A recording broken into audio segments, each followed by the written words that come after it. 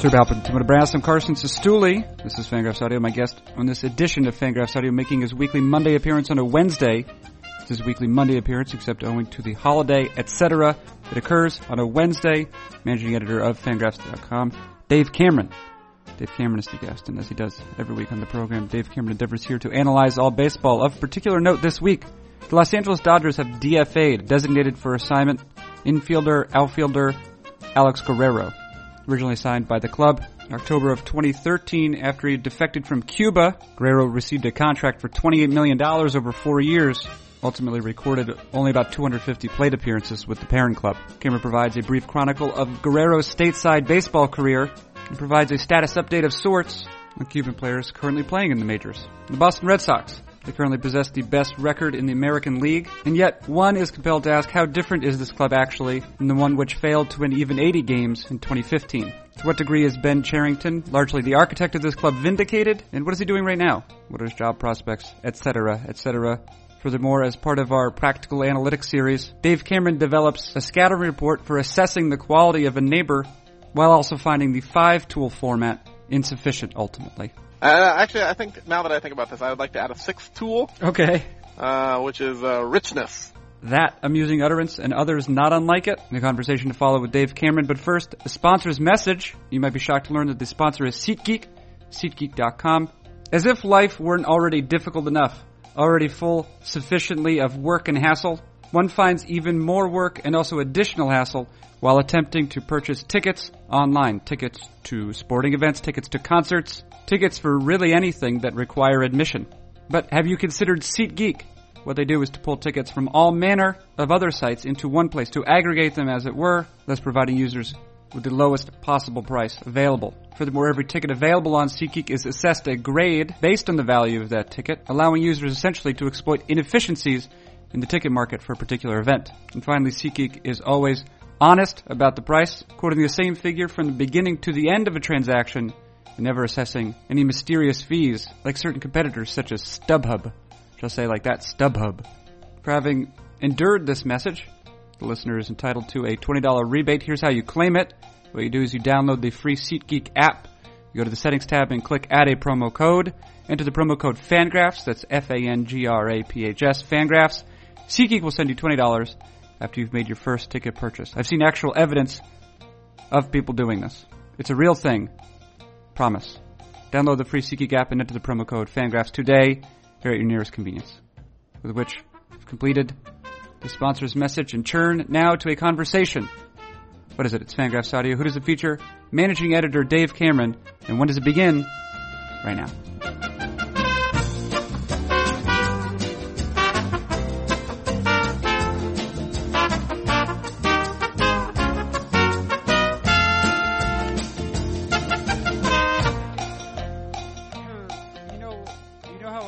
Last week, I asked you to engage in a brief experiment, which I called then practical. What is it? Practical analytics? Yeah, that sounds familiar. Okay, today we're going to do another version of that, Dave. Okay. Okay. This is more borrowing.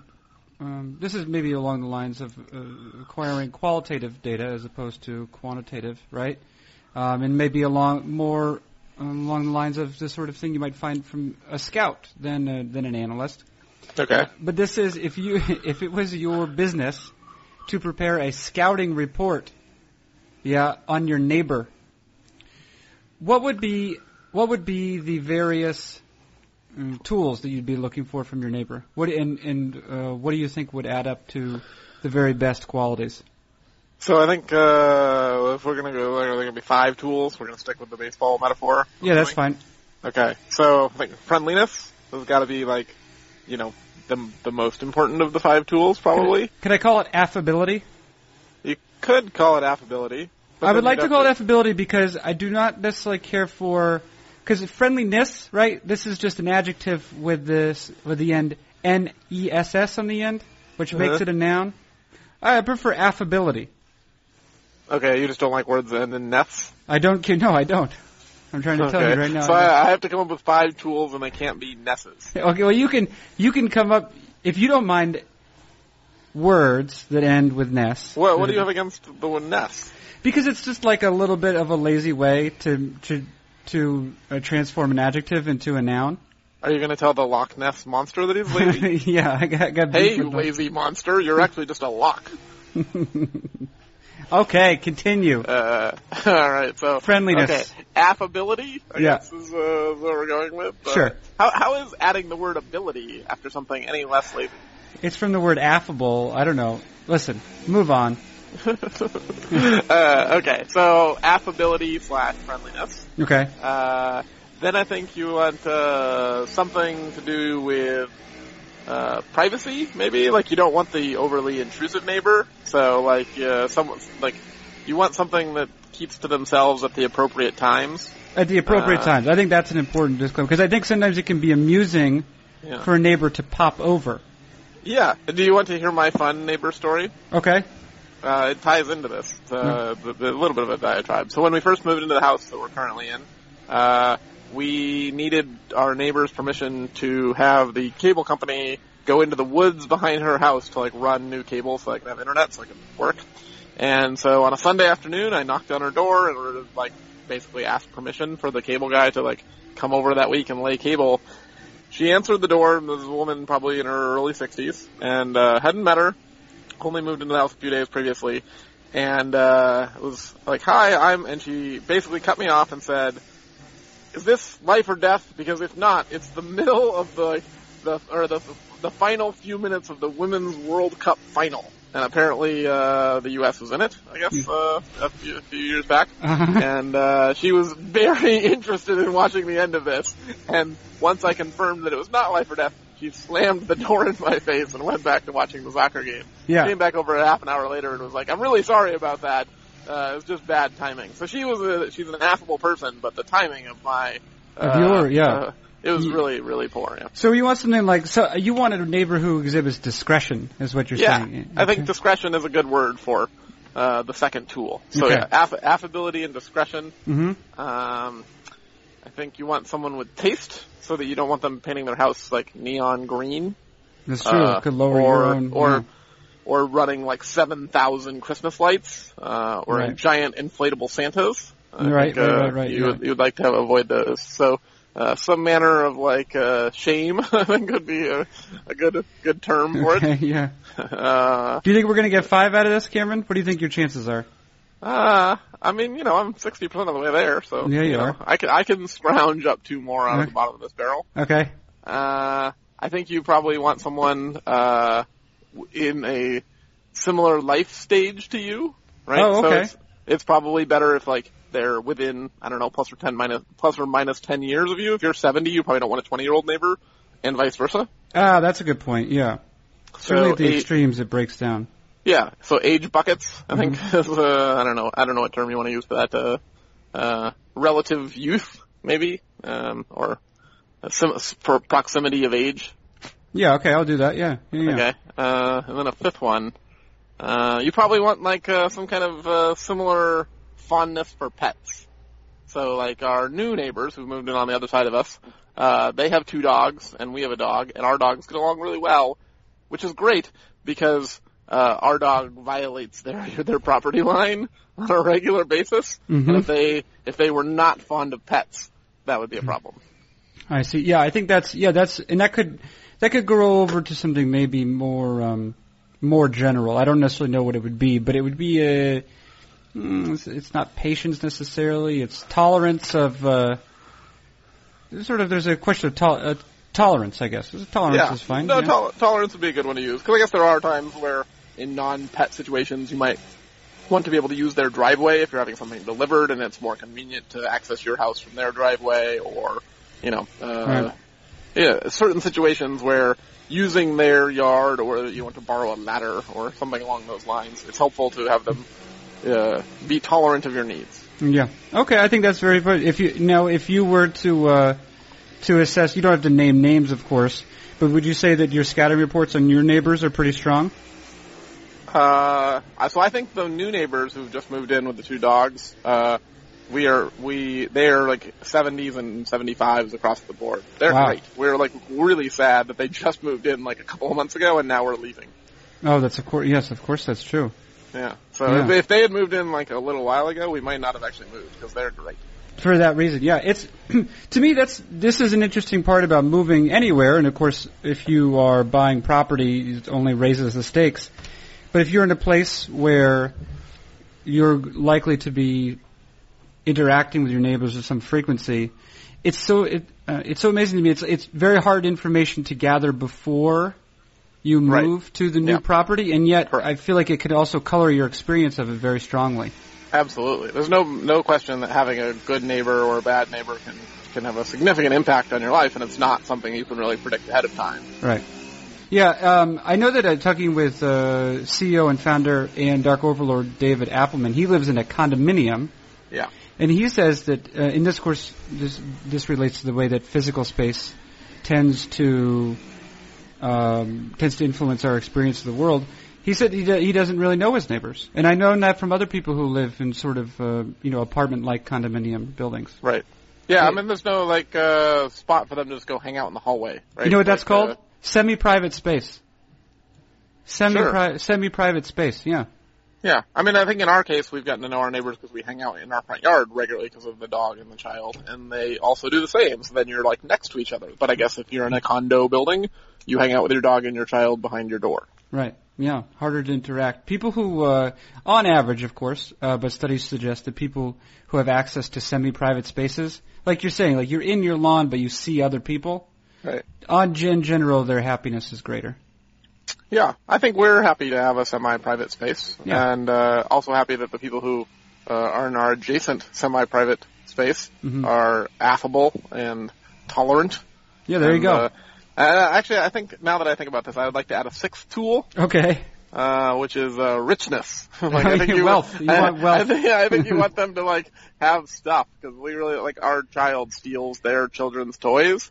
Nightly. He just goes into their garage and I'm gonna play with this. And we really like the fact that they have more toys than we do because it saves us a lot of money. So wealth or generosity? Yeah. Or I think, either or both, preferably. Right. I think if you can have a really nice, generous, rich neighbor, that's probably the best of all worlds. Yeah, there you go. Yeah, that's probably a little bit easier. At least the wealth is probably easier to predict. To predict, yeah. Some things about it. I mean, I don't know that our next door neighbors are wealthy, but they're wealthy enough to buy stuff that I wouldn't buy. Right. We were talking. I'm just cheap. I think. We were talking about briefly the way that relationship between in terms of age, right? Sort of age proximity could break down at sort of the fringes of if you have a 7-year-old, 11-year, 20-year-old. I was thinking about with regard to baseball models. This sometimes happens at the edges of our ERA estimators, doesn't it? It can, yeah. I was looking at Matt Shoemaker's, maybe his FIP, from the last 2 starts. Have you observed Matt Shoemaker at all of late? I have not watched him, but I've noticed the stat lines. He had 12 strikeouts a couple starts ago out of nowhere. Yeah, and then 11. I think 11 the next game, or it was 12, 11 and then 12, something like that. Yeah. That's surprising. There's a lot of strikeouts. Yeah, he's throwing, according to our Jeff Sullivan, who wrote about Matt Shoemaker today. Matt Shoemaker, his rate of split finger fastballs, the last 2 starts, is over 40%. That's a lot of splitters. Yeah, and it's interesting. It's actually interesting the degree to which that pitch has essentially a geographic, you could predict it based on geography to some degree. You can basically do a flow chart of are you from Japan? If yes, you throw a splitter. If no, probably not. Yeah, but there must be notable splitters for stateside. I mean, for players born in the States, right? From the past. I mean, did Mike Scott, wasn't that a pitch? Yeah, Mike Scott threw one. I think Kurt Schilling threw one. Roger Clemens, I think, threw one. Yeah, split finger fastball. Yeah, right. Yeah. So I think it's actually, I think in the 80s and 90s, it was considered to be a dangerous pitch in terms of if you threw it a lot, your arm would blow up. There's no evidence for that. I don't think it was just one of those things that everyone started believing. Well, did it happen? I mean, is it possible that it just happened to someone? Circumstantial, yeah, right. Someone who threw a lot of splitters had their arm explode. Mm-hmm. probably because they were throwing 200 pitches a game or whatever they used to throw. I think that was a pitch that fell out of favor in the U.S. because of a probably specious belief that it caused arm problems. Right, but that's right. Throwing a baseball is the thing that causes the arm. Yeah, right, exactly. Right, and I think Bruce Sutter was another one. Yeah. He comes to mind as well. Yeah. That he learned that pitch. It's a great pitch, right? Because my guess is, I believe I'm not lying when I say that it has very little in the way of a platoon split. Yeah, the trick is, and I think as we saw, David Laurilo when he talked to Danny Salazar last week and wrote in his Sunday Notes piece, is that there's not really a huge difference between a split finger and a changeup. It moves similarly in a lot of cases. They just get called one thing or another, based on grip, but it basically, I think Trevor Bauer was, telling Salazar, it's not a changeup, it's a splitter. I don't care how you hold it, is how you throw it, and what it does is defines the pitch. But they're very similar pitches, and I think we kind of know the changeup has a reverse platoon split in a lot of cases, whereas platoon neutral or pitchers with really good changeups often, handle opposite-handed hitters really well, and so the split finger for a pitcher who can't figure out a changeup grip is kind of the same idea. Is there? You said there's no difference between, or there's not a pronounced difference necessarily between the split finger fastball and the changeup. Some changeups do. They feature more pronounced, fade. Fade, yeah, right, yeah, where you'll get more movement away from the hitter with a changeup, where a splitter is generally going to be more just straight down. But a lot of pitchers who, especially ones without amazing changeups, end up just throwing their changeup straight down as well.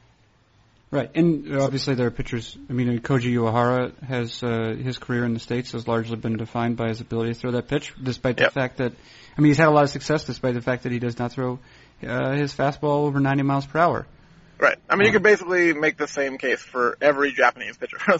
Almost all of them, with the exception of Yu Darvish, I guess, comes over with a, average or probably below average fastball, and they all throw the same kind of splitter changeup thing, and they're all way better than expected. You got Sashi Iwakuma and Masahiro Tanaka and Junichi Suzawa, Sungwon Oh, all of these guys who came over, I guess, not all of them exactly the same. They have different levels of stuff, but they all tend to favor this pitch, and they all tend to outperform expectations. I want to talk about performance relative to expectations actually in a little bit. I think that Alex Guerrero maybe provides an entry point into that conversation.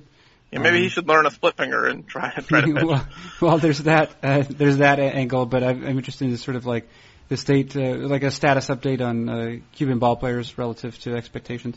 You mentioned though the reverse platoon split of the change/splitter. I noticed today that Ramon Flores is starting in the game against the St. Louis Cardinals, for whom Jaime Garcia is starting. For which team, I should say, Jaime Garcia is starting. Ramon Flores typically does not, at least in the short time I guess he's been playing for the Brewers, he does not seem to start very frequently against left-handed pitchers.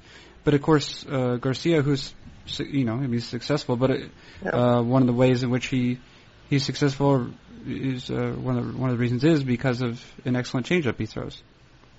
This is not, so I'm guessing this is not surprising necessarily that Ramon Flores, that must be part of the wisdom being employed by Craig Counsell, yes? Yeah, if you're going to look at, I'm facing Garcia, this is not a traditional lefty, and there's no real point in stacking my lineup with right-handers against a pitcher like Garcia. Can you think of any lefties or righties, I suppose, who, off the top of your head, who have that sort of effect on opposing managers where they're less likely to alter their lineup, given the handedness of the pitcher? I feel like maybe the Rays did this a couple of years ago to Cole Hamels, where they said, you know what, we're just not going to put 8 righties against you. We're going to put 4 or 5 lefties in the lineup against you because you have one of the best changeups in baseball, especially for a left-handed pitcher. It might not have been Hamels, but I vaguely remember, I think it was Joe Madden back then, doing something like that where he ran out a good chunk of left-handers against Hamels. Right. It's interesting to mention Hamels, of course, because just today, a few hours ago, Corinne Landry wrote about Cole Hamels, almost the total evaporation of that pitch. In particular, I should say over the last month of May, in particular against same-handed batters. Still using it against opposite-handed ones, but it's a pitch that he's used with some frequency against lefties as well. But I think he only threw 2 like in the entire month of May. Yeah, I think what you see is Hamels' changeup has been one of the best in baseball for the last decade. But as he's added the cutter that he learned from Cliff Lee back in 2010, I think he's realized that the cutter may be more effective against same-handed hitters than the changeup, and so kind of sectioning off the changeup to just be a weapon against righties and using the cutter against lefties, probably not a bad idea when you look at kind of the properties of those pitches. How does that work? What is the advantage of a cut fastball? Which is, I mean, in some ways, right? I mean, sometimes cutters and sliders get confused. Yeah. And of course, sliders typically exhibit a pretty large platoon split, don't they? Right. So I think what we've generally tended to notice is that pitches that move in on hitters, like diving in towards them, have really large platoon splits. So a fastball thrown from a low arm slot like a side armor or sliders, these pitches tend to have big platoon splits. The pitches that go up and down tend to have small platoon splits. And pitches that tail away from the hitter, like a changeup with fade, tend to have reverse platoon splits. So it seems like if you can throw a pitch that's moving away from the hitter, that's the best thing you can do in order to get them out in terms of movement. And so if you're a same-handed pitcher and you throw a pitch with fade, that's going to fade back in on the hitter's hands. And so Cole Hamels has a really good changeup. But if he's throwing that changeup to a left-handed hitter, it's going to move back in towards the barrel of their bat instead of away from it. Right. Or a cutter will dive away. And there are cases, right, where pitchers, I mean, of course, Cole Hamels for years was very successful, it seems. But and there are pitchers who do that, but it's not a frequent maneuver. Not frequent. Right. I mean, so some pitchers just have changeups that are so much better than all their other offerings that you might as well continue to throw that pitch even though it moves back in because your slightly degraded changeup against that hitter is better than your, mediocre pitch that moves away from them. So based on your own repertoire, you might still decide to throw that pitch. I think Felix Hernandez basically throws his changeup against everybody now because his fastball stinks and his changeup is by far his best pitch. So he might as well keep using it. But it's, in general, if you had equal pitches, you would, tend to, game theory aside, tend to throw the ones that move away from hitters, more frequently. Okay. Let's see. Oh, we mentioned, we came across Alex Guerrero's name here briefly. Will you please explain to me what happened most recently, and then I'm interested in going back a little bit to sort of Alex Guerrero's basic career with the Dodgers. Well, he was designated for assignment. Okay. So he's been removed from the 40-man roster. He is now available for any team to trade for, except for no team that's probably going to want to trade for him. In part because he's been lousy in the major leagues, and also in part because he has a contract that I think guarantees him another $10 or $15 million in the next few years. And if he's good, like if you trade for him and he has a strong second half, he has the right to void the contract, opt out, and become a free agent again as part of the deal that the Dodgers originally gave him. So if you trade for him as a buy low guy and he performs well, you don't get to keep him. If he's terrible, then you still have to pay him. Not a super attractive trade chip. Did we talk? I feel like we talked about that particular opt-out when we last spoke. That's what made Guerrero basically untradeable. Was it last year when the Dodgers were giving him playing time and he played decently at some points? Right. Yeah, and they still couldn't really move him because there was no real upside for the acquiring team. Is it at that point? Does it become a liability for Guerrero that he actually signed that sort of contract? And I wouldn't say it's a liability in the fact that he's still getting paid, right. But it's a liability in the sense like it keeps him from getting another opportunity with a team. So the DFA, he basically had to play so badly that the Dodgers just were willing to get rid of him and pay him anyway. So now, assuming he clears waivers, which is a pretty good bet at this point, he'll get paid by the Dodgers. They'll outright him, and then he'll be free to sign with another franchise, and he can sign a minor league deal that will allow him to go get some playing time. And if that team wants to promote him, they're not obligated under the old contract. The old contract's already been fulfilled, and the Dodgers will have to pay it anyway. So he can go find an American League team that wants a bad DH and try and get playing time with them. Okay, so this year he was playing a bunch in the minors. Was that part of a rehab assignment, essentially? Yeah, he got hurt in spring training, but I think with these kinds of cases, it's always a little tough to tell how legitimate the injury is versus, like, we don't have a spot for you. Why don't you just go rehab for a while? So they were saying, did they have him on the 60-day disabled list then? No, I think he was on the 15-day. Okay, 15-day. But yeah. They essentially, we don't want to get rid of you immediately if we don't have to, and maybe somehow, some way you'll become very good in the meantime. Right. I suppose, right? And we're going to have to pay the money anyway, so we might as well just monitor your progress and see if there are any revelations. Right. And it was like last April he hit 6 or 7 home runs as a pinch hitter. I mean, he was like a positive bench option for them for a month, and then they started playing him, and pitchers figured out how to get him out real quickly. And then he also couldn't play defense, and they were like, well, now we're not sure what we have anymore. What was the original? Okay, so let's go back to the beginning. He was signed, what, 2014, something like that? No, I think like 2012. 2012, okay. Yeah. So he was signed out of Cuba. 2013, somewhere there, yeah. So he was signed, he was a Cuban player, he had defected at some point. Yeah. And do you remember the original contract, I think? Yes, 4 years, $28 million. Okay. With the opt-out if he's traded. Right. And how was that generally regarded at the time, that deal?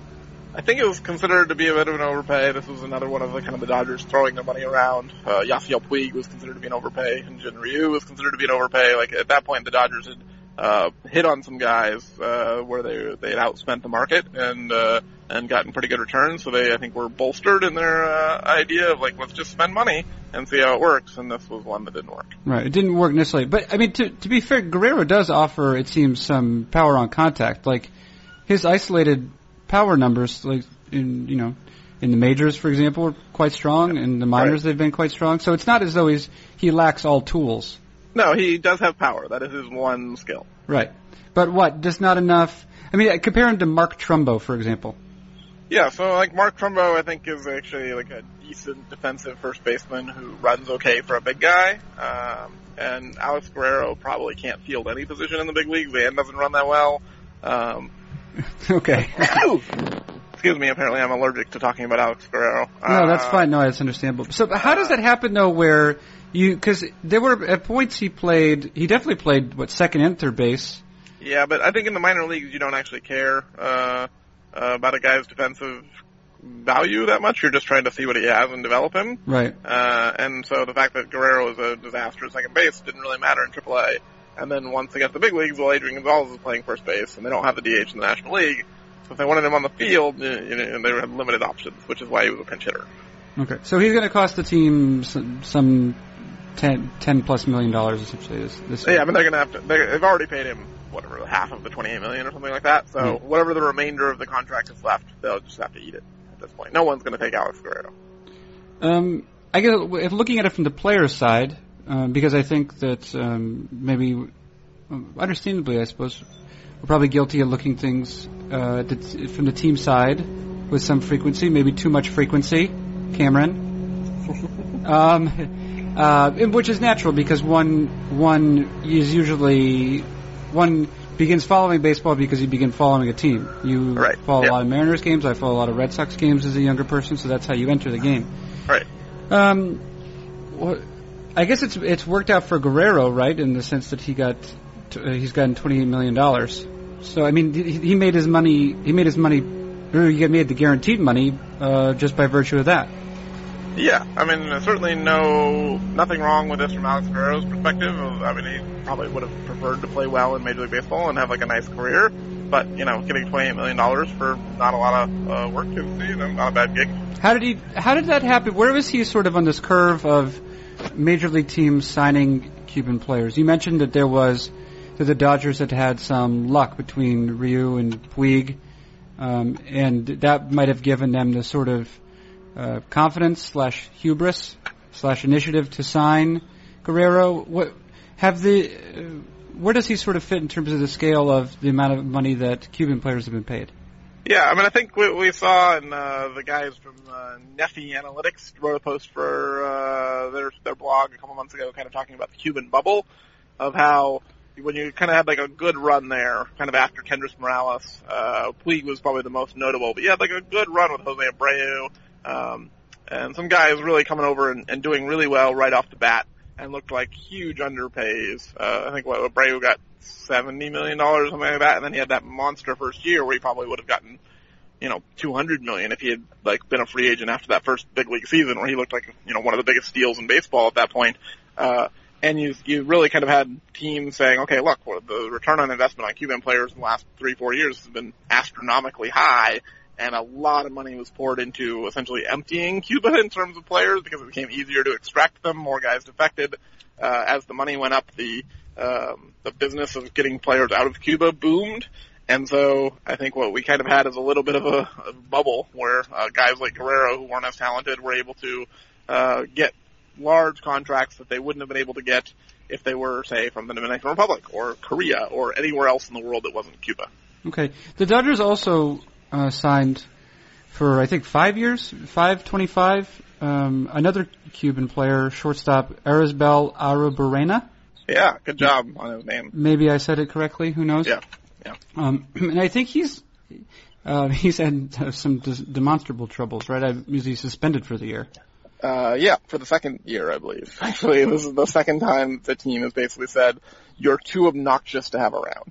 Well, how obnoxious? What is he, giving people wet willies or something? No, he just he's not, apparently, the least coachable guy you can imagine, doesn't take instruction, is disobeying all the orders given to him, is apparently frustrated with his lot in life of being an A-ball, making $5 million, or, in extended spring training, making $5 million a year. Mm-hmm. So it's just not putting in the effort to do what the Dodgers are asking him to do. Well, here's the question. I guess, does he have any incentive to try? I mean, the incentive is supposed to be that you can, get promoted and get back to the big leagues, but I think at this point it's pretty clear Arrubarrena is not a major league player. He's, he just can't hit. And so if he understands that he'll probably never get back to the big leagues, then it's questionable what incentive he does have. Right. And so, but now the Dodgers have not decided to designate him for some. I mean, he's probably not on the 40-man roster, is he? They suspended him without pay, so I believe he's not on the 40-man because he's on the suspended list. It's without pay. Yeah, that's why they haven't gotten rid of him, because they are attempting to recoup some of their money because they suspended him as a matter of breach of contract. Oh, okay. Now, if you suspend someone without pay, are you using up that year essentially of service time, or of the contractual? The contract, yeah. Or I believe the contract it covers a certain number of years. It's not a service time issue in the minor leagues. Right. Okay. All right. So they're not able to push ahead his contracted time a year by doing this. No, and certainly they would not want to. They would rather just run it off. Okay. All right. But so what does he do then in the meantime? I mean, has he just gone back to? Or he can't go back to Cuba. That doesn't seem like something he could do. I mean, perhaps he. Yeah, I don't know exactly where Arizbel Arrubarrena is. Yeah. I would imagine he's somewhere in the Arizona, California area. Mm-hmm. But I cannot vouch for his whereabouts. Would you trade places with someone in that situation? Well, I think my kid would miss me, so probably not. Okay, but you were getting paid $5 million, but you knew that essentially your career prospects were zero. I think it depends on how much I really liked the career. Like if someone said, I will give you $5 million a year for the next couple of years, but then at the end of it, you don't have to write about baseball anymore, or you can't write about baseball anymore. You can't write about baseball. Is that what you can't write about baseball. I would take that. I would be like, all right, that's fine. I will go do something else with my life. But I haven't also spent 30 years cultivating a baseball writing dream of getting to the big leagues. And so I think if I was a minor league player and someone said, look, we'll give you some money to just give up on your dream, I mean, at some point you would take it, especially if you didn't think it was realistic. But if you were a good prospect, if you had a real chance of making it to the big leagues, even besides the money, if this is something you'd worked, 10, 20 years towards, to give that up, I think would be difficult. But, if you just have a normal job and someone wants to pay you to not have to do your normal job anymore, okay. Right, to get paid $5 million, not to work at, a Culver's. Yeah, or to have to record podcasts. If I just didn't ever get to record a podcast again, but I get $5 million, I would do that. Yeah. That's a good point. Yeah. So, alright, so Guerrero's going to be available. Is he going to be attractive to teams? I would imagine someone will sign him to a minor league deal, stick him in AAA and see what he can do. And, maybe it'll be a team like the White Sox who could use a DH. And if he has a good month or so, they'll call him up and say, here, have some DH at bats. Are they using Avisail Garcia? Yeah, He's, I think, still their primary DH. Right. But what's the logic behind that, I guess? I mean, besides the fact that they already don't have anyone else? Well, I guess that's right. They already employ Garcia because Garcia is not, I mean, he's roughly... He's bad, yeah. I mean, is he a league average hitter even? I don't think. Yeah, he's a below average hitter with no defensive value. I mean, Adam LaRoche retired, so that left him a hole that they haven't filled yet. So at some point this summer they will replace Adam LaRoche, whether it's trading for Jay Bruce or Carlos Gonzalez or somebody. They will acquire some kind of outfield DH guy. But, if they want to, try something in the meantime, they could try Alex Guerrero. I live in New Hampshire, and so they're, mostly surrounded by... I thought you lived in Maine. Well, I'm moving to Maine. I'm currently in the process of moving things. I'm in New Hampshire today. Okay. When will you be in Maine full time? After June 15th. Okay, it's a couple weeks. I'll alert you. Yeah. Okay. I'm waiting with bated breath. Yeah, I could tell that was what was going on with your breath. Once you get there, I expect blueberries and lobster. Yeah, we'll do that. Yeah. No, I'm not going to do that. The thing is, there are a lot of Red Sox fans in the immediate area. Of course, there will be in Maine, too, so it really doesn't matter.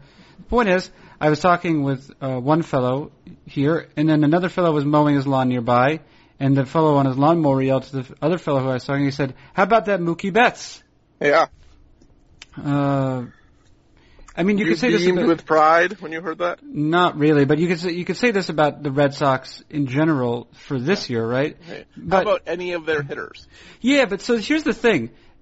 They're playing really well right now. They have they have the best record in the American League, I guess. Yeah. And it's not entirely a mirage. I think I don't know where their base runs are at necessarily, but I'm going to guess similar. Is that fair to guess? I think they're not significantly overperforming. Right, okay, yeah. That's the point. That's my point that I'm trying to make. They're close. And so I guess the thing is, though, because so this one guy, we'll call him Tony. His name's not Tony. We'll call him Tony. He says, "How do you feel about those Red Sox?" And at a certain point, it's just like, yeah, I mean, they're a team. They're the team that put together players. But how different is it than last year's version of the team that was bad for the whole year? How different is it? I think it's not all that different, realistically. I mean, if you look at the big moves that Dave Dombrowski made this winter to reshape the team, he signed David Price, who hasn't been very good. He traded for Craig Kimbrell, who's been okay but not spectacular and has blown a few saves. And they signed Chris Young, who hasn't been very good. Right. So the dramatic additions to the team have not been why this team is winning. This team is winning because Jackie Bradley has turned into an offensive machine. Xander Bogaerts has carried over last second half's breakout and now looks like one of the best hitting shortstops in baseball. Stephen Wright has kind of solidified the rotation as a good knuckleball pitcher. Rick Porcello has improved dramatically. So guys who were on the team last year who performed poorly are performing better. David Ortiz is having the best season of his life at age 40. Mm-hmm. So it's, not one of those things where you'd look at it and be like, oh yeah, it's the changes that Dombrowski made that is why this team's winning. It's the guys who underperformed last year, Hanley Ramirez having a much better year, Pablo Sandoval not around. Those are the big changes. Travis Shaw coming up and playing third base. These are the kind of main reasons the team is winning, and it really didn't have anything to do with the new guys acquired over the winter. Do you think if you're Ben Cherington, you look at that and you think, come on, man? I mean, I think you're probably somewhat justified, or you feel a little vindicated, probably. I mean, I think in Cherington's mind, he probably believed he was doing the right thing, and just thought the results didn't follow. And so now when he sees the results following a year later, even if he's not in position to take credit for it, he has to feel like, okay, I held on to Xander Bogaerts. I didn't trade him when everyone told me I should. I didn't give up on Jackie Bradley Jr. I kept Mookie Betts. I developed the young kids, and I thought they would turn into a good team, and now they have. And so I think he's got to feel at least a little bit he can hang his hat on this, and when he goes to interview for another job, he can be like, yeah, I built that. No, all right. Well, he should do that.